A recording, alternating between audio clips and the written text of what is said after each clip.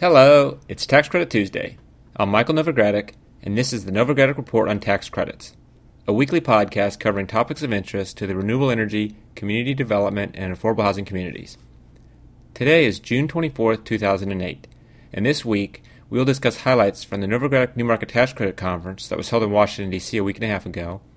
We will also explain how to nominate individuals or investments for the Community Development Awards that the Novogradac Community Development Foundation will present this fall.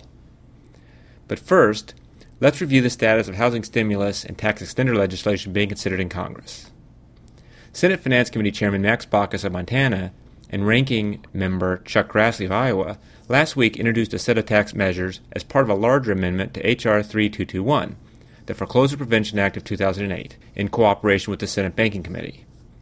The Baucus-Grassley proposal represents a tentative agreement between House and Senate negotiators on the tax provisions that will be included in a final housing stimulus package. The Baucus-Grassley package includes provisions to temporarily increase the cap for federal low-income tax credits and simplify the technical rules relating to the LIHTC and tax-exempt housing bonds.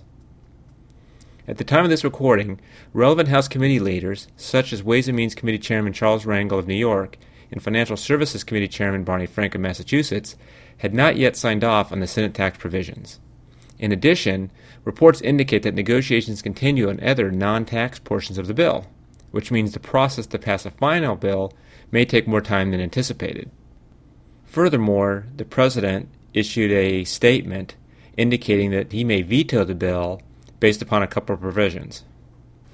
Despite these lingering differences and the veto threat, lawmakers are still working to approve a housing stimulus package before July 4th. Supporters of the housing credit are optimistic about the modernization provisions' chances for passage. More information about the Baucus-Grassley tax provisions will be available in the July installment of The Buzz, a monthly column contributed each month to the Journal of Tax Credit Housing by housing policy expert Buzz Roberts. Details are also available online at www.taxcredithousing.com.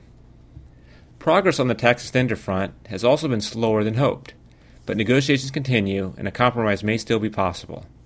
The Senate, on June 17th, rejected another attempt to take up a $120 billion package of tax extenders, along with a temporary patch for the Alternative Minimum Tax, or AMT. This rejection occurred when a procedural motion failed to garner the necessary 60-vote majority. However, even as the Senate again failed to achieve cloture, discussions had already begun that, according to some reports, could enable both sides to claim victory in the debate over offsetting the tax extender package. The tax extenders package includes an extension and modification of the Renewable Energy Production Tax Credit, the Solar Energy and Fuel Cell Investment Tax Credit, and the Residential Energy Efficiency Property Credit. It would also extend the New Market Tax Credit program for 1 year. Stay tuned to the Novogradac Report on Tax Credits for future updates on the progress of this legislation. On a separate track, BNA is reporting that a House vote will be held this week to extend AMT relief and pay for that relief by taxing carried interest. Without a legislative fix, more than 20 million middle-class taxpayers will be subject to AMT this year. According to BNA, Ways and Means Committee Chairman Charles Rangel, Democrat from New York, said on June 20th that the House leadership is whipping the legislation within the Democratic caucus to make sure there are no problems with the revenue offsets used to comply with pay-as-you-go budget rules. The measure would raise $31 billion by taxing carried interest at ordinary income tax rates instead of the 15% capital gains tax rate. In general, a carried interest is a partnership interest received in exchange for services. Any income recognized by the recipient partner is often, under current law, taxed at capital gains rates. The House Democrats want to see this income taxed at ordinary income tax rates that currently top out at 35%. This provision would subject many developers and syndicators in the LHTC community to higher tax rates on residual profits. It is currently unclear what impact these rules would have on the affordable housing market. Other offsets in the bill include provisions to deny the tax code Section 199 manufacturing deduction to certain oil and gas producers, limit treaty benefits for certain deductible payments, and require information reported by banks and other institutions on reimbursements to merchants that accept electronic forms of payment. We also have breaking news regarding tax relief for victims of severe storms and flooding in Indiana and Iowa.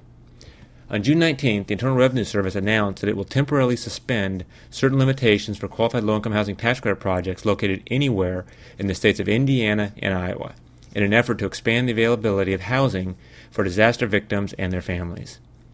Owners of LHTC properties in those states will be allowed to provide housing to victims of recent storms and flooding under guidance that will be set forth in formal notices, which the IRS says will be issued shortly. As soon as that guidance is released, we will post it online at www.taxcredithousing.com. The IRS says it will continue to monitor closely the housing situation in other states affected by the recent flooding and is prepared to act as quickly as circumstances warrant.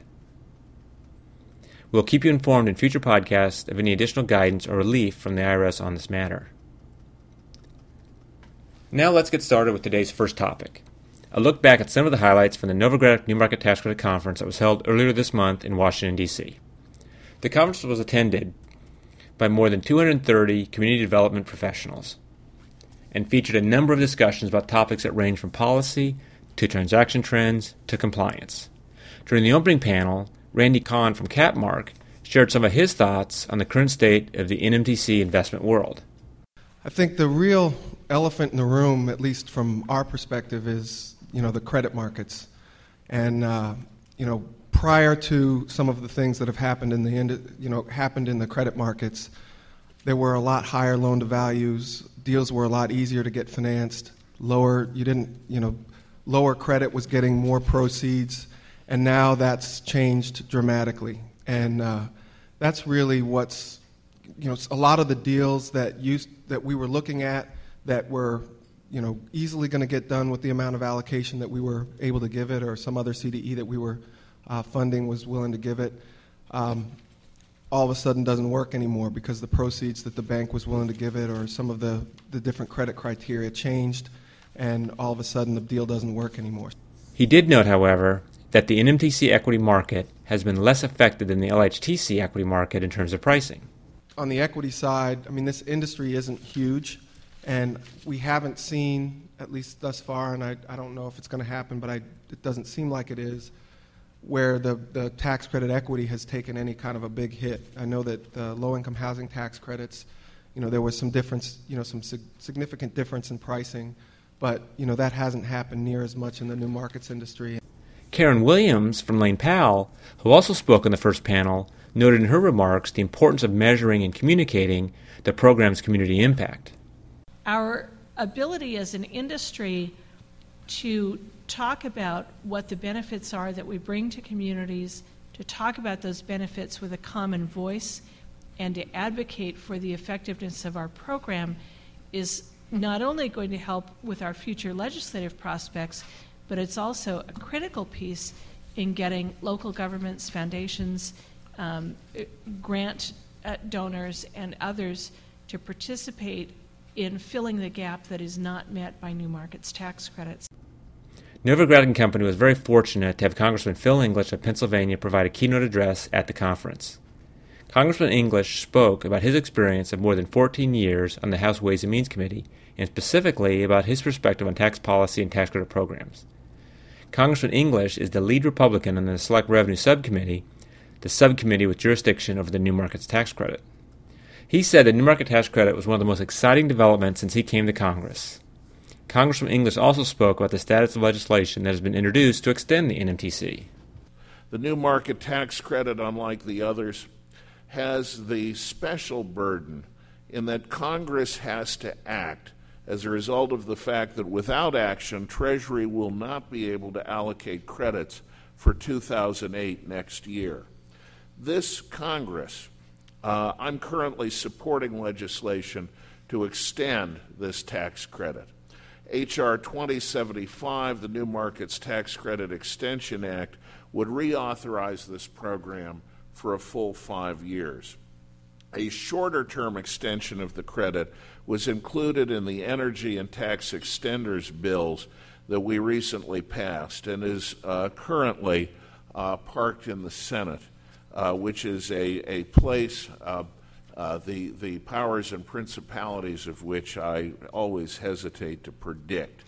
But I think even the Senate needs to recognize that time is of the essence, and I'm hopeful that an extension of the new market tax credit, especially with the chairman of our subcommittee, Richard Neal, and also Representative Ron Lewis of Kentucky, will get enacted this year. I intend to be an active voice in the effort to get new market tax credit across the finish line and with sufficient time so that credit allocations aren't disrupted. What's more, I think new market tax credit needs to become a fresh priority in the next Congress, whether or not we get a full 5-year extension. I think that next year would be a great time to push for permanence. And my intention is to lead that fight depending on how the House is aligned.